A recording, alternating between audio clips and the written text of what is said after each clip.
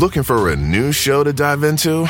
Well, go to Hulu and see what's new, because Hulu has new stuff all the time. Like the full season of FX's epic limited series Shogun, FX's new international spy thriller The Veil, starring Emmy and Golden Globe winner Elizabeth Moss. And don't miss the all-new crime series Under the Bridge, inspired by shocking true events and starring Riley Keough and Lily Gladstone. It's all new, and it's streaming now on Hulu. On this episode of Plant Killers, we'll explore one nation's most notorious fruit and vegetable killer, bad dirt. What makes bad dirt so bad? The answer? The ingredients. But fear not, true crime enthusiasts. This story has a happy ending. New Miracle-Gro organic raised bed and garden soil. It's made with quality organic ingredients from upcycled green waste like compost and aged bark. Unlike the other guys who can't say the same. Looks like bad dirt's murdering days are over, thanks to Miracle-Gro. Join us next time on Plant Killers.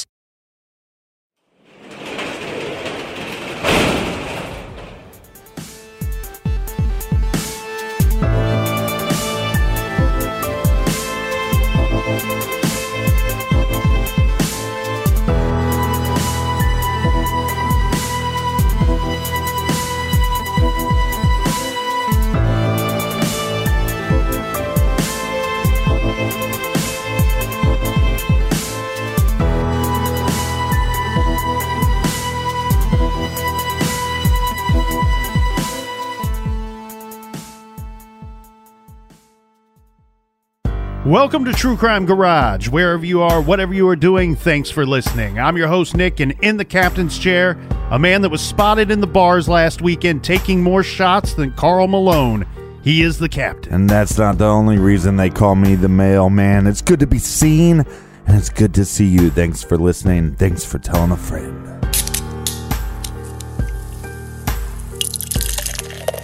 Tonight we are drinking The Truth by Flying Dog Brewery in beautiful Frederick, Maryland. Garage grade 5 out of 5 bottle caps. This is a very popular IPA and a favorite of the X-Files fans, but this is also a very popular brewery, and both are popular for a very good reason. They are making magic over there, my friends, and this magical brew was brought to us by the ultimate True Crime Garage Army crew. First up, we have Brandon studying forensics at the Ohio State University. And a big shout out to Gigi in Oakton, Virginia. Next, we have Madison, a Pittsburgher in Memphis. I'm starving, Captain. I'll take a Pittsburgher medium well with fries. I might give you a Schittsburger. Big shout out to Jill in Carmichael, California. And here's a two-fisted cheers to Garrett and Shannon from North Carolina / New York. And a big we like your jip to Mitch in Manitoba, Canada. And rounding us out, we have Rhea in Jamestown, Cali. She says she's currently studying computer at TCG University. All right. And the student body is requesting that the captain teach a class on creative nicknaming. I'm requesting that the student body takes a class and shut the hell up. Well, thanks to everybody out there for the kind words and the support. And if you want to get involved, if you want to help us out with next week's show, go to truecrimegarage.com and click on the donate button. And the hoodies are back. The hoodies are back for 10 days. That's it. Pre-order for 10 days. They're going to be shipped out April 6th. And nobody can complain that they didn't buy one this time, because I said I wasn't going to sell them again, and we're selling them again.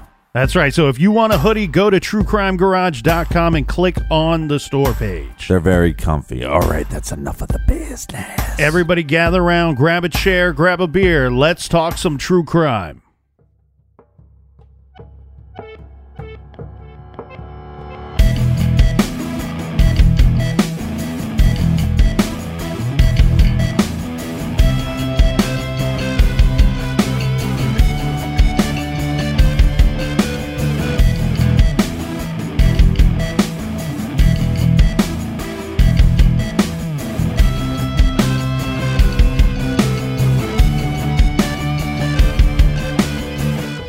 There were lots of people around at the time that a terrible crime happened inside the Lululemon store on Bethesda Avenue Friday night.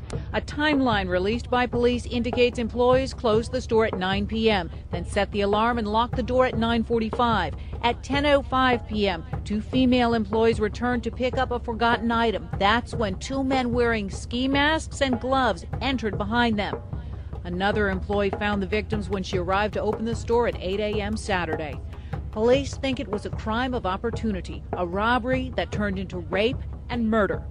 30-year-old Jana Murray is described as a valiant fighter who would not have hesitated to protect herself and her 27-year-old co-worker who was beaten but survived.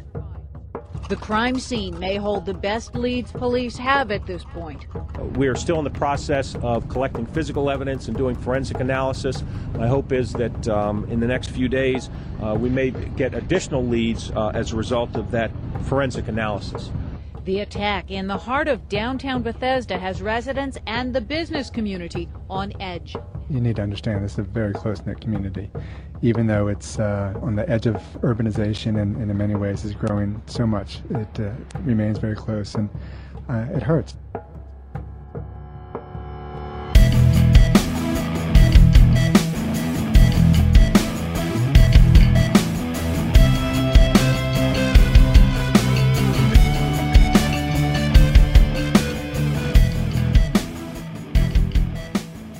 Detectives were collecting evidence from the Lululemon store from a robbery that resulted in the sexual assault of 2 young women and the murder of 1. Now, the forensics that they're finding at the store here, Captain, they have the surviving victim, the surviving witness, who told them, and we went through that pretty detailed in yesterday's show, how this attack went down. The issue here is the detectives are starting to find things at the store that are not necessarily lining up with the surviving victim's story and the account of these attacks and murder. Well, so Detective Dimitri is coming up with some theories, thinking that maybe there was 2 suspects that came in that knew Brittany, and maybe she just knew them, or maybe she was in on this. But let's go through a couple items that don't make much sense. Well, one item, Captain, that's not going to play towards this new theory of an inside job and 2 guys coming in to carry out this attack is that detectives found only 2 sets of bloody shoe prints in the Lululemon store. Now, 1 set of these bloody shoe prints belonged to Brittany. Right. The other came from a size 14 men's shoe, Reebok tennis shoe. Well, that shoe was found in the Lululemon store. Yeah, and it was cleaned off. Yeah, so the way that this works is we have bloody footprints over portions of the floor of this store. Now, it was so obvious to the detectives that they found 1 set of men's shoes in the store. It was Reebok size 14 tennis shoe. They said that the pattern was unique enough on the bottom of this tennis shoe that it was obvious you could look at this shoe and know that created the print that you're seeing on the floor below you. Yeah, and if you have a crime scene that's covered in blood and you have 2 male attackers, why aren't there 2 sets of footprints? So to back up this theory that these shoes were worn during the course of the attack or at some point before Brittany was found in the store, they did find a little bit of blood on the shoes. Right. However, they believed that the shoes were at one point much more bloodied than that and had been cleaned off, that someone had washed the soles of the shoes. And evidence pointing to that was that they had bloody footprints, bloody shoe prints from that size 14 that led up to a sink. And I believe it was the bathroom sink, that you could see the bloody shoe prints walking up to that sink, and then they never leave that sink. Well, right, and they never leave the store. Yeah. So it's almost like somebody took them off at the sink, washed them, and then put them away.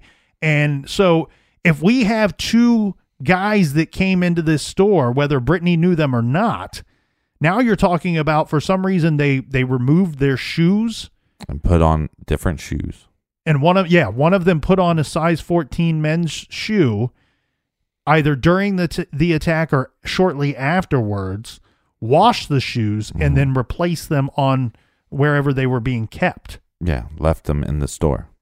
But these idiot attackers, too, attacked their victims with 8 to 10 objects that were found in the store, and they left all 8 to 10 objects. Mm-hmm. And then you have this situation where, Brittany's found alive, but she's kind of found in a weird situation. Yeah, so she is, like we had said, she's bound, like zip ties. Somebody had used zip ties to bind her ankles together and then her wrists together. Right. Now, when she's found lying on the bathroom floor and her arms are above her head. Yeah. So let's think about this for a minute. This means that her arms are not behind her back. Mm-hmm. She's bound with her hands in front of her. Now, one question that I found, and I found this very interesting because this kind of kicked everything off for me, was one reporter that was reporting on this story on Saturday when they were found, stated in their report, it's unclear why the surviving victim did not call for help or did not leave the store. The thought that this reporter had at the time was that possibly Brittany was unconscious, that she had been knocked out during this attack. Well, normally these stores are set up in a way where you have your front entrance and those are nice and posh and they look nice for the customers. But then you normally have like a back alleyway where you would have a dumpster and stuff like that. And normally those back doors, if you push against them and you open them, especially when the alarm is on, that the alarm would go off. Mm-hmm. So these attackers attack both of you. Your coworker's dead. Now you're laying there for, 8 hours, 10 hours. And you could push yourself up by your hands, even though you're bound with your hands in front of you. She could have got to the point where maybe she couldn't have made a phone call, but she could at least push that door open. Well, I wouldn't think that the alarm would be set at this point.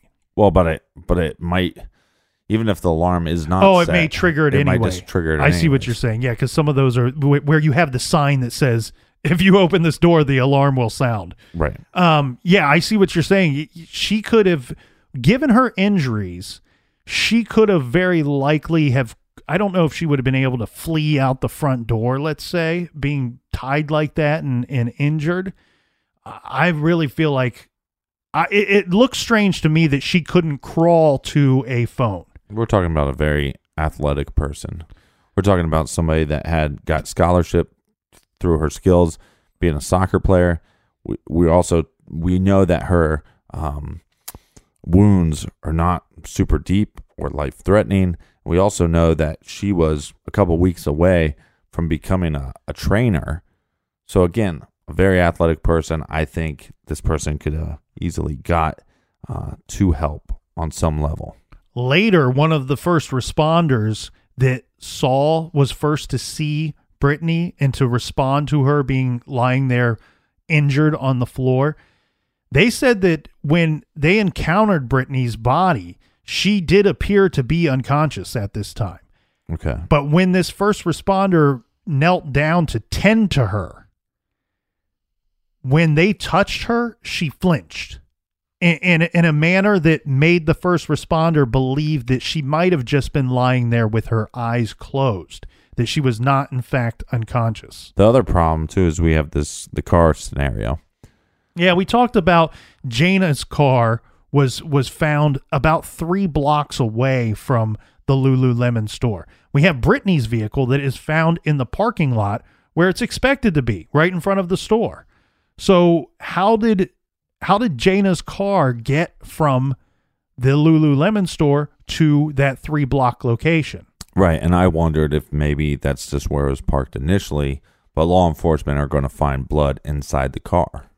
Yeah, so and I had theorized that possibly the offenders used the vehicle to flee, to drive themselves to their vehicle that they would eventually get in, or to flee from that area. Right, but we have no surveillance of that. We have no surveillance of that. And then the other troubling thing is they do find some items inside the car that are of evidentiary value. It's the blood. The problem with this is they're only finding blood that belongs to the 2 victims. So we have Jana's blood inside her vehicle, and we also have Brittany's blood inside of Jana's vehicle. Now, when Jana was interviewed initially about this, they were asked about her car, about Jana's car. What do you know about it? Where would you expect it to be? She said that it was parked right in front of the Lululemon store. She had never been inside of Jana's vehicle, according to the interview. She also said she only saw the vehicle maybe once. Yeah, so giving a vague description of the vehicle. Is it out of bounds? Here's the thing that you have to wonder now, Captain. With what is found in the car, are you starting to wonder maybe there's not other offenders? We have one set of shoe prints of an offender. The shoes are found in the store. Right. But law enforcement has surveillance of two men that match the description that Brittany gave. So now we got to track down these guys. Now they track these guys down, come to find out that they cleared them. They had no involvement in this attack whatsoever. Yeah, these men actually belonged in the area. They worked there in this business district, and they're wearing all black because that was their uniform. Yeah, right. A lot of like servers or even some stores, they have some stores have colors that people are supposed to wear. So I can't tell you where they worked. I don't remember, but yeah. Well, and as they're doing forensic evidence, now we got another big problem. We have claims again from Brittany saying that both women were raped, or at least sexually assaulted. Now there's bruising on both victims, but there is actually no evidence of sexual assault. Yeah, they couldn't find conclusive evidence to confirm that portion of Brittany's story. So now we got some problems. Well, yeah, because everything's going to kind of shift gears here, because what we're seeing is at this point in the investigation is we have Brittany Norwood, who was once considered a victim. She's starting to come into clearer focus as possible or likely suspect in this case. Yeah.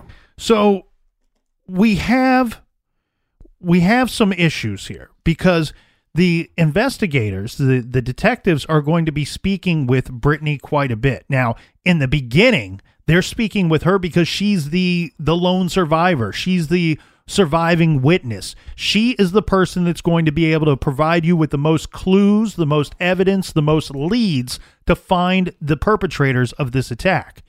Well, as she starts to go from victim to suspect, they're still talking to her. They're still interviewing her. Mm-hmm. The problem is it's going to shift a little bit. And they decided that one thing that they needed to do, sometimes with victims of a traumatizing situation like this, to put it lightly, I guess, is it may take a few days for things to become clear to them. Yeah. They've been through a lot. They've witnessed a lot. They've experienced a lot. It could take a few days. So as these days continued and as these interviews continued, the detectives, they tried to get a little more information from the interviews that they have with Brittany. They were asking her very specific questions by this point, asking her things like, what were the possible weapons that these guys used? And based off of what weapons they used, were you able to determine if the assailants could have been right-handed or left-handed? Yeah. Did either of them speak with an accent? Did either of them at any time mention, accidentally say a name or a nickname to one another? Right. What was Jana doing during the attack? What were you doing during the attack? So very specific questions, because here's the thing that they start to figure out. Is that early on when they needed information from Brittany, she has a story to tell, and we went through that.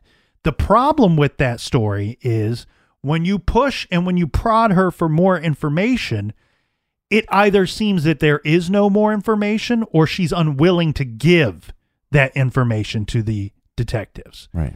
Now, one thing that the detectives did, and this was a pretty smart ploy on their end, is from time to time, these interviews have taken place off of their turf, let's say. We know that the first interview took place from a hospital bed when Brittany was in the hospital.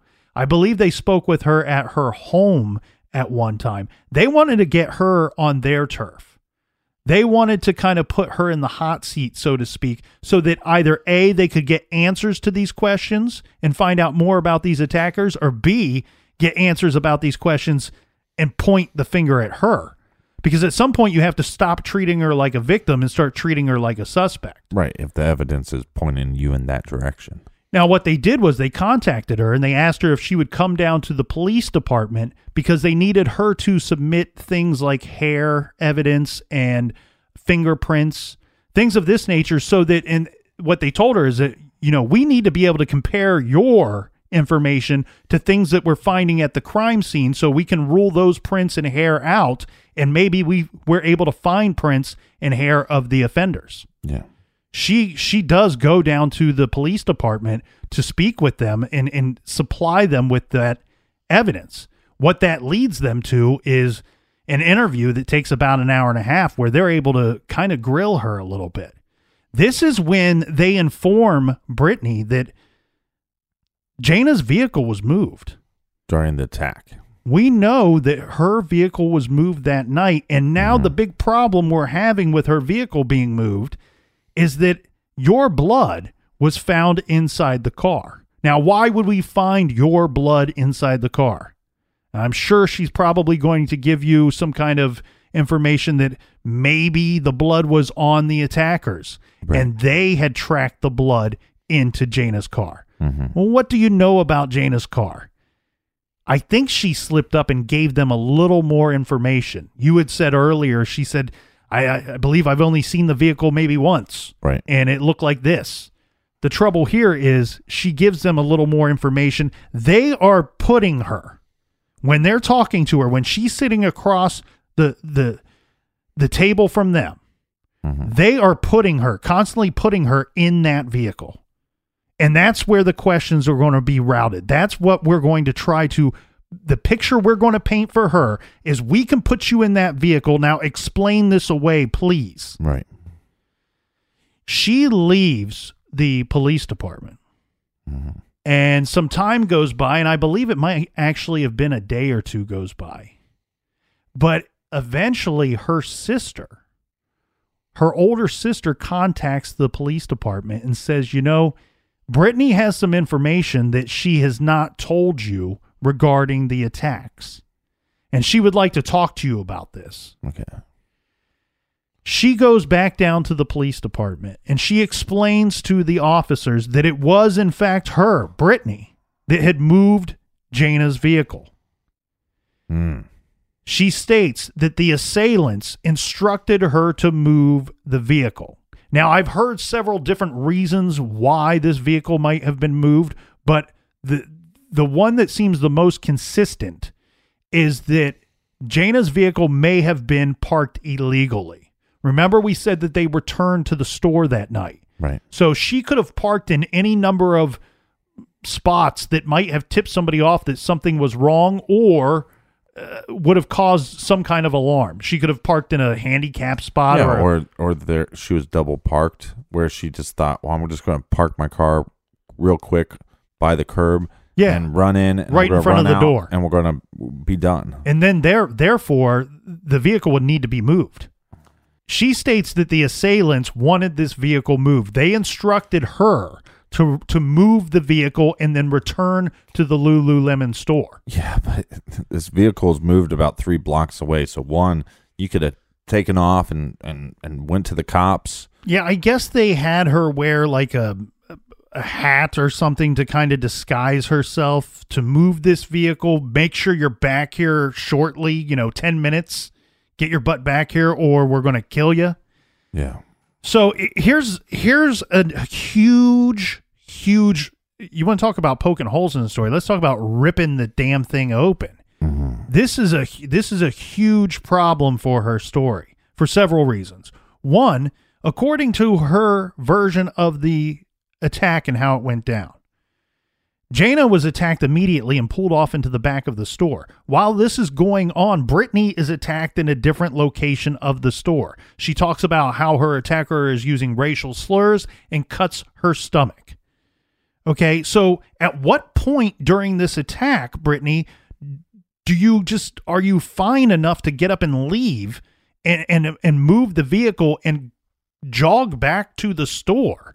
Yet 8 to 10 hours later, your injuries that you sustained are bad enough that you're unable to crawl to a phone at any point or crawl out of the store. Right. It's just not really lining up at this point, because what she states is that she's threatened. If you don't come back here, we're going to kill you. Oh, by the way, we know where you live. We know your name. We know some things about your family. Right. We can do damage to you. It's just not really lining up here, is it, Captain? No, and it's not going to line up to her brother and sister either, because her brother and sister are with her. So Brittany's brother and sister are at the police station. They're hearing these stories. They're hearing the questioning.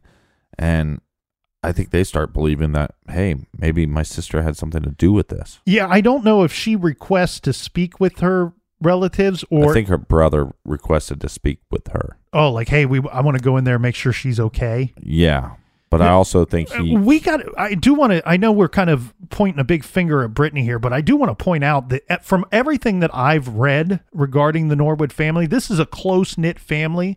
Big family, very respectable family, very good people. And we have a brother saying, hey, I'm concerned about my sister. I want to go in there and check on her to see if she's okay. Yeah. And like you said, she's in there. Brittany is in there with her sister and her brother at this point. They're talking. And I think the brother and sister have a lot of questions for Brittany. Yeah. And I don't think they're really liking what they're hearing, or maybe more importantly, what they're not hearing from Brittany. Yeah, and I think at one point her brother says, did you do this? I think, Captain, Brittany might have been in handcuffs at this point, because she's already kind of spoken with the detectives. Her story's falling apart. We got the relatives in there now. Well, I think she keeps on saying that she wants to leave. So at that point, they actually have to either arrest her or let her go. And then, so I think they cuff her to the table, and then they read her rights. Yeah, and at one point, so they're in a room at the police station, and obviously the police are listening in to the conversation between the brother and Brittany. And at one point in the conversation, he does ask her directly, did you do this? And Brittany looks at her brother and says, I don't want to disappoint you. I'm sorry. I don't want to talk here.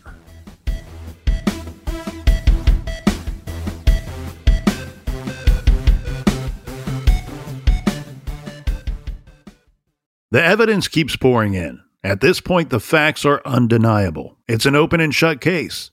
Monopoly Go is the most fun you can have in a mobile game. Everyone is still talking about Monopoly Go, for a good reason.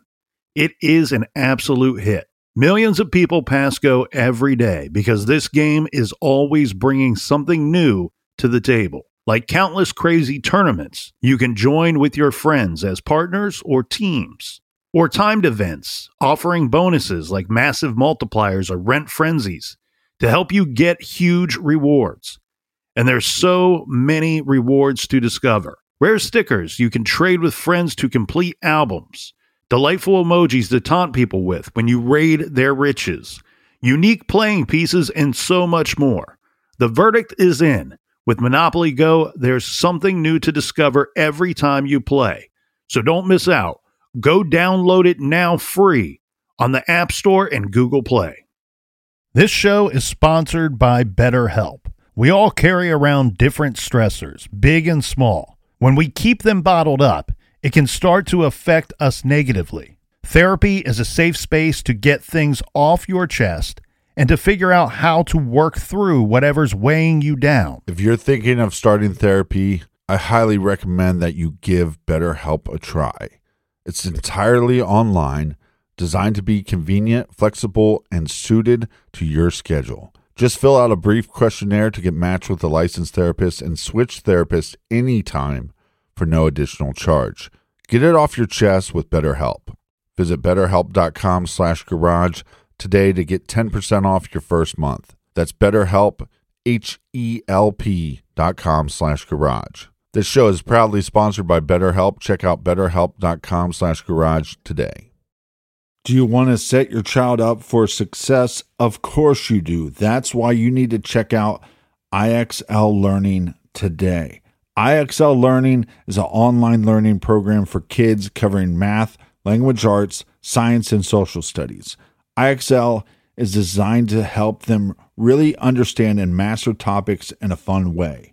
It's powered by advanced algorithms. IXL gives the right help to each kid, no matter the age or personality. There's one site for all kids in your home pre-K to 12th grade. Kids could use it at home on their computer or on an app on your phone or a tablet. No more grading those worksheets. IXL grades everything for you. 1 in 4 students in the U.S. are learning with IXL. IXL is used in 95 of the top 100 school districts in the U.S. I love recommending IXL Learning. Kids can learn at home or on the go. And all my friends and family that are using it absolutely love it because it's so easy to set up and so easy to use. And even the kids that I've recommended it to their parents have told me, hey, Captain, thank you. I was having problems in math and my parents couldn't help me, but IXL could. Do you want to get your kids back on track, or do you just want to get your kids ahead? Do so with IXL Learning. Make an impact on your child's learning. Get IXL now. And True Crime Garage listeners get an exclusive 20% off IXL membership when you sign up today at IXL.com/garage. Visit IXL.com/garage to get the most effective learning program out there at the best price. Check out IXL.com/garage today. Warmer, sunnier days are calling. Fuel up for them with Factor's no prep, no mess meals. Meet your wellness goals in time for summer thanks to the menu of chef-crafted meals with options like Calorie Smart, Protein Plus, and Keto. Factor's fresh, never frozen meals are dietitian approved and ready to eat in just 2 minutes. So no matter how busy you are, you'll always have time to enjoy nutritious, great-tasting meals. With 35 different meals and more than 60 add-ons to choose from every week, you'll always have new flavors to explore. Crush your wellness goals this May with dietitian-approved meals and ingredients that you can trust. Make your day delicious, from breakfast to dessert. Stay fueled with easy, nutritious options.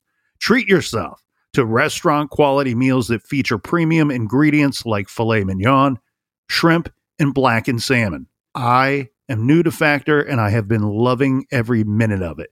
I have a problem, and it's called lunch. Some days I need to pack a lunch, and some days I work from home. Whether I'm at home or whether I'm on the go, Factor is fueling my lunch from now on. Head to factormeals.com/truecrimegarage50 and use code truecrimegarage50 to get 50% off your first box, plus 20% off your next month. That's code truecrimegarage50 at factormeals.com/truecrimegarage50 to get 50% off your first box, plus 20% off your next month while your subscription is active.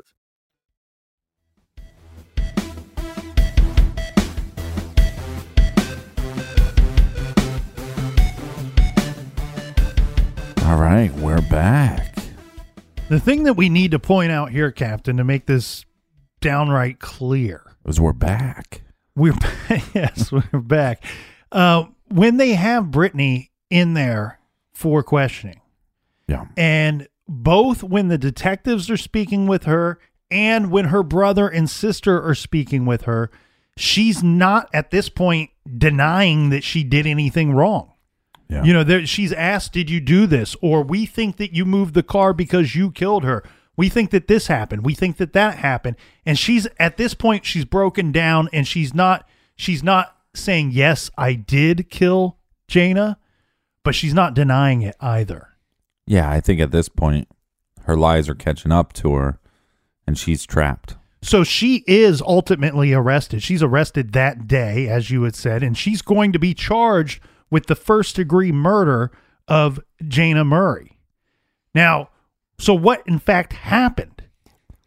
The police have a theory on this, and they're going to break it down as such: that on that Friday, the two women were working together at the Lululemon store. Right. When it came time to close, and after they had locked the doors and finished their closing duties, well, this is a retail store, and Lululemon, their procedure is such that that each employee checks the bag of the other employee. We only have 2 people left in the store at this point. I used to work at PacSun, and this was very common. If you were closing up the shop with the manager, that if they had a bag, you had to look through their bag. If you had a bag, they looked through your bag, and then you check that off the list and then leave the store. Mm-hmm. And so when Jana goes to check Brittany's bag, there are a pair of yoga pants in her bag. Now these pants run about $100 to I think $150, maybe more. Mm-hmm. Yeah, these are not cheap pants. Right. So when this discovery is made, Brittany has an explanation. I paid for these. I purchased these earlier today. Right. So then the question is, where's your receipt? Yes. I don't have a receipt. Can't find it. Well, that's no problem. Let's just log back onto the computer and we'll see the sale of the day, and then we can go about our way. But they already logged off their computer. So they claim that they couldn't log back on, but it might have been one of those things where it was like, we already logged off for the day. We can deal with this tomorrow. Mm-hmm. Now, the problem is that Brittany has been accused of stealing before, or suspicious of stealing at the other Lululemon store that she used to work at. She also was, I think, kicked off her soccer team for which she had a scholarship for because she was stealing from other players' lockers. So she kind of has a history of this. Yeah. So now, one of the main reasons that she was moved from another store was there was this customer discount day where you get everything off 70% and you're only supposed to get a certain amount that you're allowed to buy. So up to a certain dollar amount. Yeah, like $300 or something like that. A lot of employees took advantage of this and spent more than they were supposed to, and a lot of employees, so much so that they're like, well, crap, we can't fire all these people and replace them. So let's just say, okay, well, you guys made a mistake. We're going to tighten up our restrictions, but we're going to transfer you to different stores. So I think all the managers were probably saying, hey, any of these employees that were moved to other stores, we got to keep an eye on them. Well, yeah, so there's good reason for her being transferred to this new location. Now, I have read a few reports that state that there was money that was missing from this Bethesda Lululemon store. That's once Brittany started working there, things were coming up missing, whether it be clothing items or actual money. Right. And so hypothetically, if there was money missing 5 times from this store, or the cash register came up short 5 times, the only employee that worked all of those days was Brittany. So much so that they were thinking about installing cameras on the inside of the store because they wanted to catch whoever was doing this. And like you said, Captain, they were pretty suspicious that they knew who actually was responsible. They just couldn't prove it. They didn't have any evidence of such. So on that night, these pants are discovered in her bag. And as the captain said, they couldn't log back onto the computer to prove that sale actually took place. Mm-hmm. So Brittany is going to need someone to vouch for her. And she says, oh, so-and-so was running the register and sold me these pants. Mm-hmm. Well, Jana takes this as at face value and says, okay, that's fine. They close up the shop.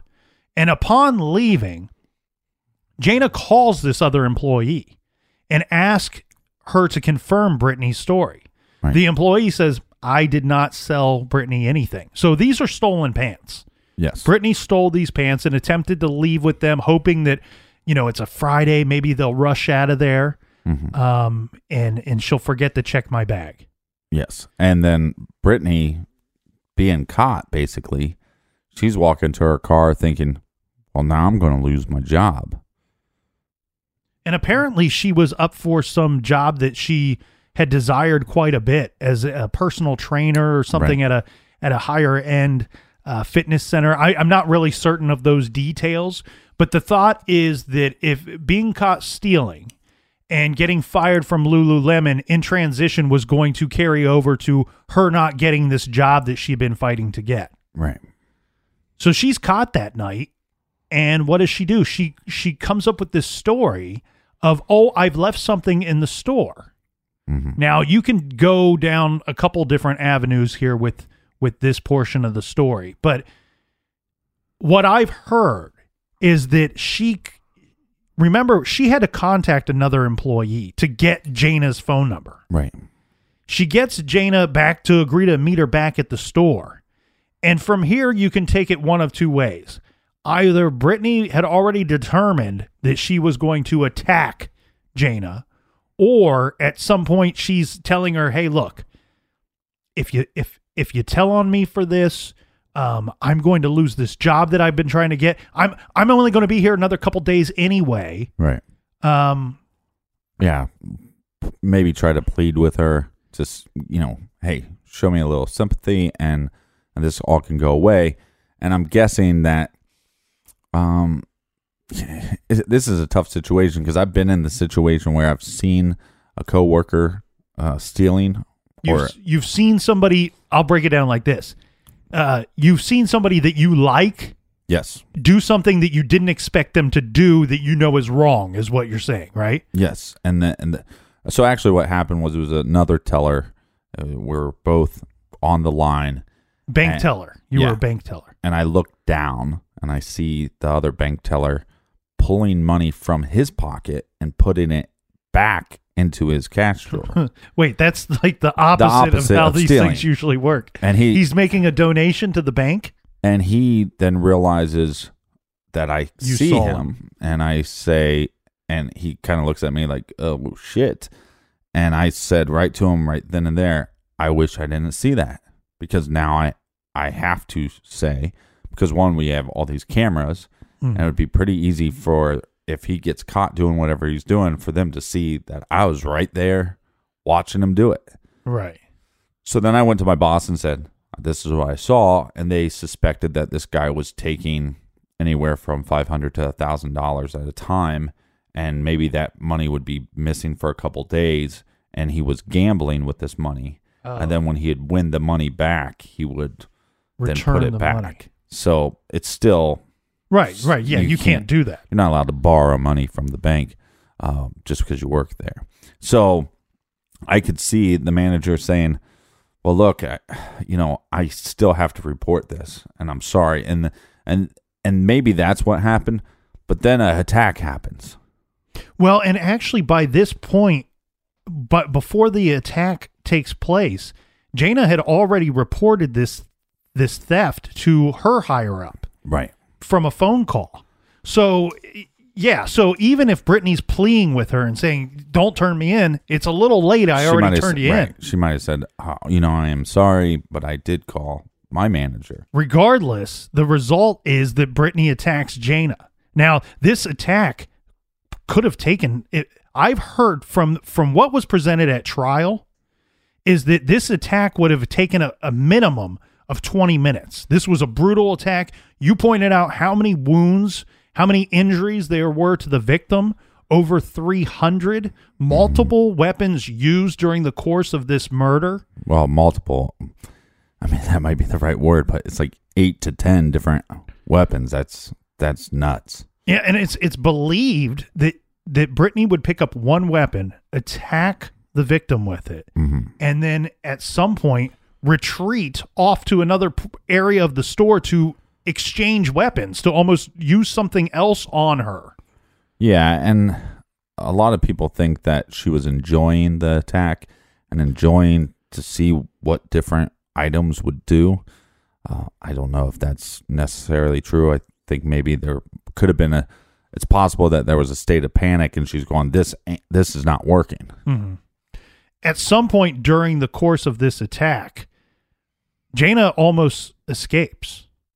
Mm-hmm. Because we would later find blood evidence to suggest that she almost made it out the back door. Right, to set that alarm, or at least flee.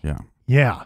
After the attack, after Jana is killed, we then have Brittany, who is concerned about this vehicle being parked illegally out front of the Lululemon store. Right. So she, according to this plan that she kind of just came up with, she's got to move this vehicle. She moves the vehicle 3 blocks away and then returns to the store. Mm-hmm. Now, I've read several reports that state that they believe, the investigators believe, that she remained inside the vehicle after moving it for an hour to an hour and a half. Almost like, holy crap, what do I do? I've got to come up with some kind of plan here. I've got to cover this thing up now. Right, and I think that's when she came up with the plan of, I can make it look like I was attacked as well. So then she goes back to the store. At some point, well, I don't want to be too gruesome, but, like we said, there was 300 and some attacks on Jayna. And with hitting her with these 8 to 10 different objects, that wasn't working. So at some point, she goes all the way across to, like we said, she would go somewhere else in the store to find some kind of tool or weapon. And then at some point, she finds a knife, and then she stabs her twice, one in the head, and that's pretty much how she died.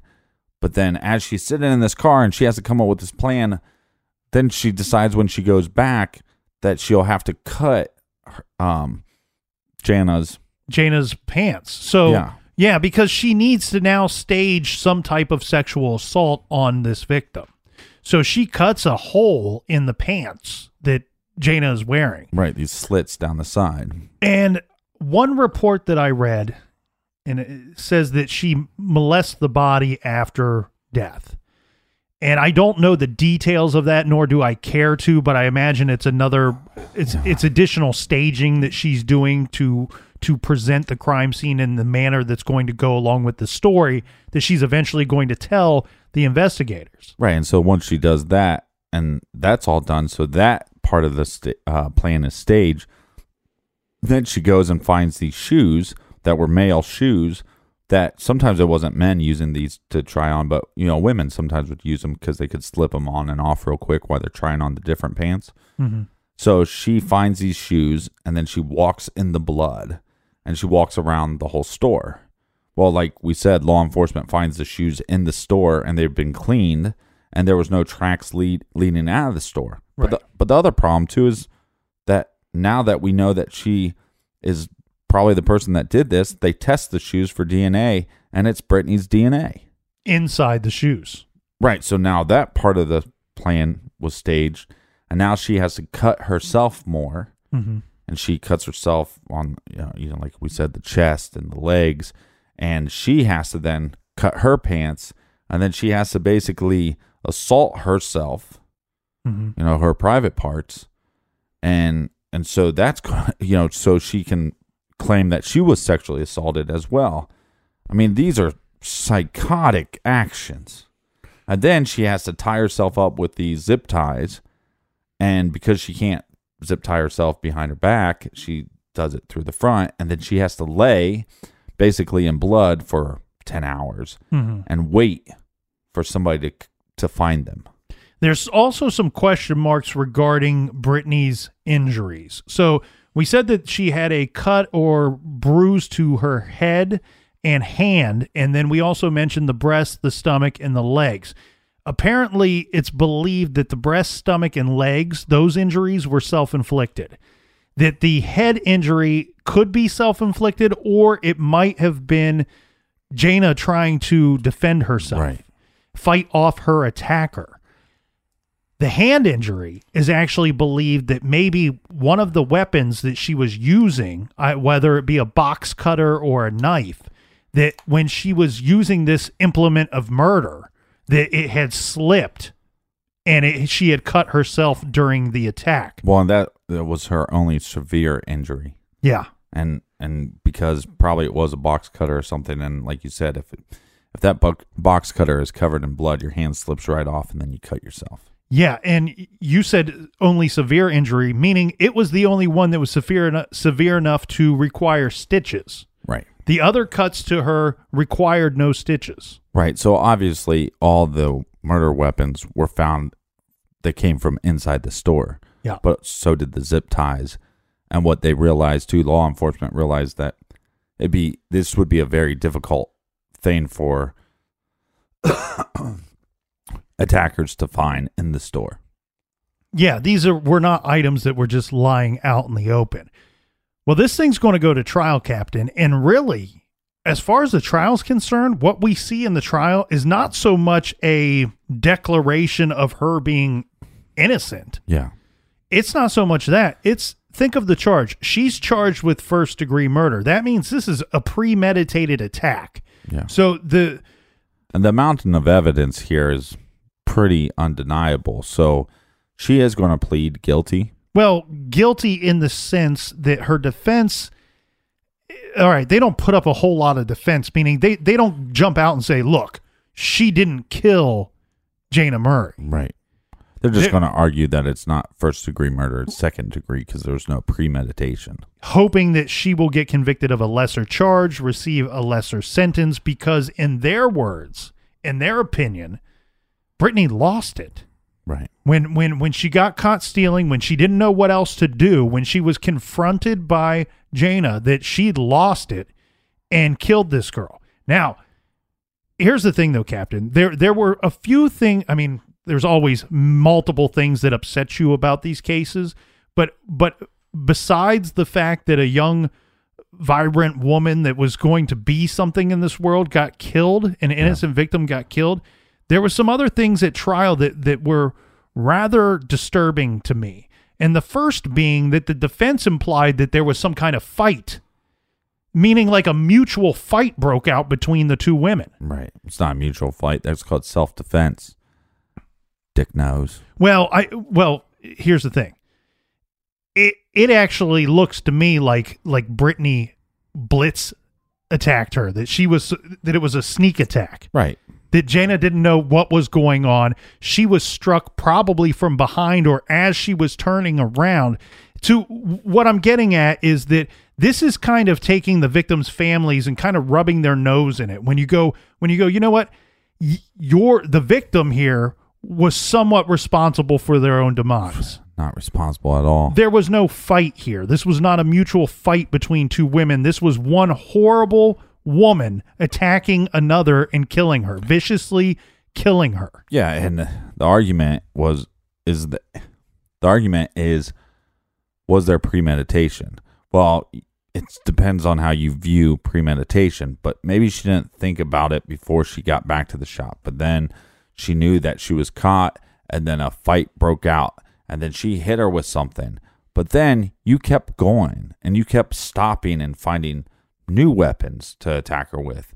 And then you had to move her car, and then you sat in the car for an hour, maybe an hour and a half, and then you came up with this other plan, and then you basically abused their corpse.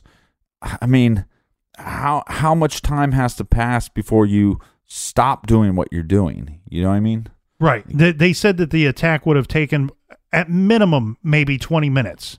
Okay, so you had every second of that 20 minutes to stop that attack. And furthermore, it is premeditated at some point, because according to Maryland law, premeditation only takes seconds. Right. So once you continue to hurt this person, to inflict damage upon them, you are choosing to take their life. And then second of all, people wondered, well, she must be crazy if she lost it like this. She only got caught for stealing. Who takes a petty crime and covers it up with murder? Well, she's not crazy as far as the law's concerned. She might be crazy to the point where you don't want her living next door to you. Right. But she's not crazy in the eyes of the law because she spent the rest of the night covering it up. She knew what she did was wrong, and as she was doing it, she knew that it was the wrong thing to do. The other thing that ticked me off here, Captain, and I know this got to you as well, and it didn't really come up until the trial itself, but they had to call witnesses to testify to things that they had heard. And these were people that were working at the Apple Store or in the Apple Store as customers. Yeah. And the reason being is that these people actually heard through that wall words being exchanged. They heard screams. They heard some of the attack. Right. And yet none of them did anything. Yeah. This is one that's weird. And I know a lot of people that read this story or have seen this story on different shows and stuff that this really upsets them. The problem with me judging any of these individuals is I don't know what they heard. I don't know. Did they hear one scream and that was it? You see what I mean? No, I get it. I totally get it. And there's something that because even the judge, as he's handing out the sentencing, he talks about these people that worked in the Apple store and how awful they were. And it's like, but I don't know what they heard. I mean, you sometimes, you go outside late at night, you hear something that sounds like a couple gunshots.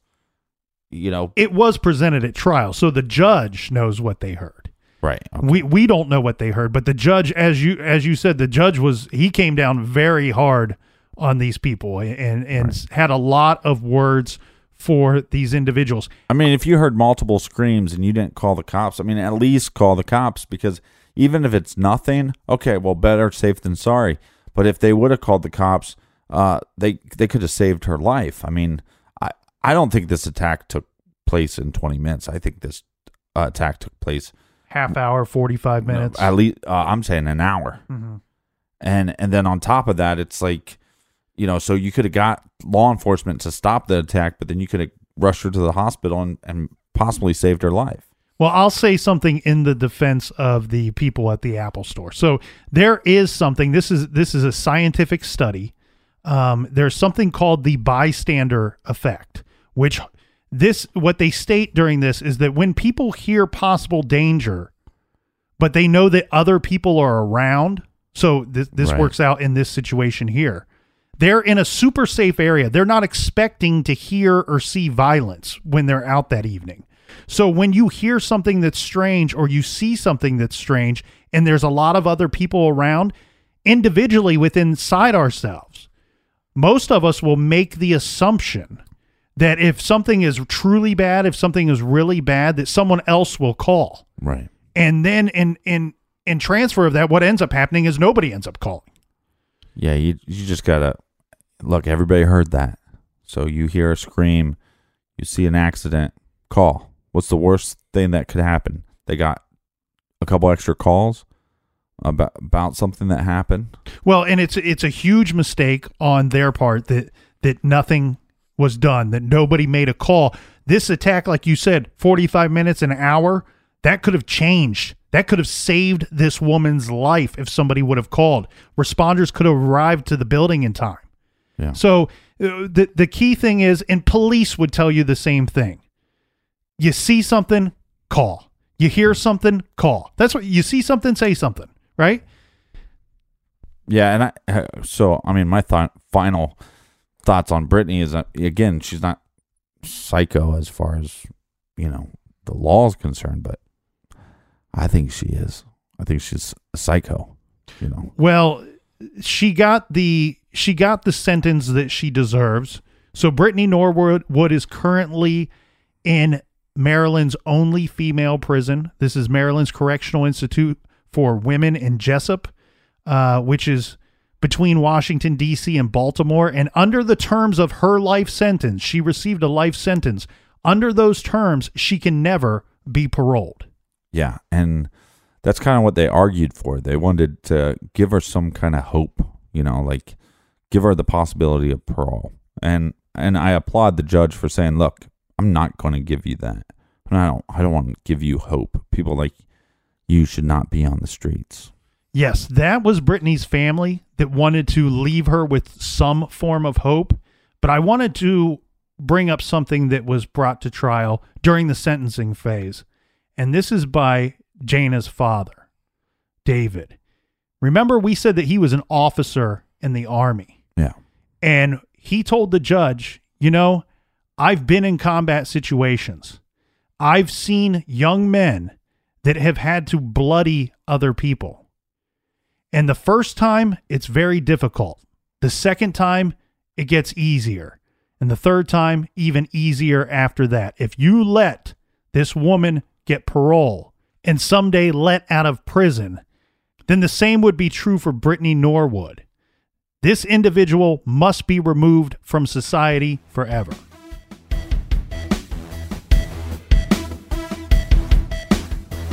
Thanks, everybody, for joining us here in the garage this week. And thanks for telling a friend. Let the TCG hoodie countdown begin, right, Captain? Yeah. Yeah, thanks for the support. Love ya. Until next time, be good, be kind, and don't litter.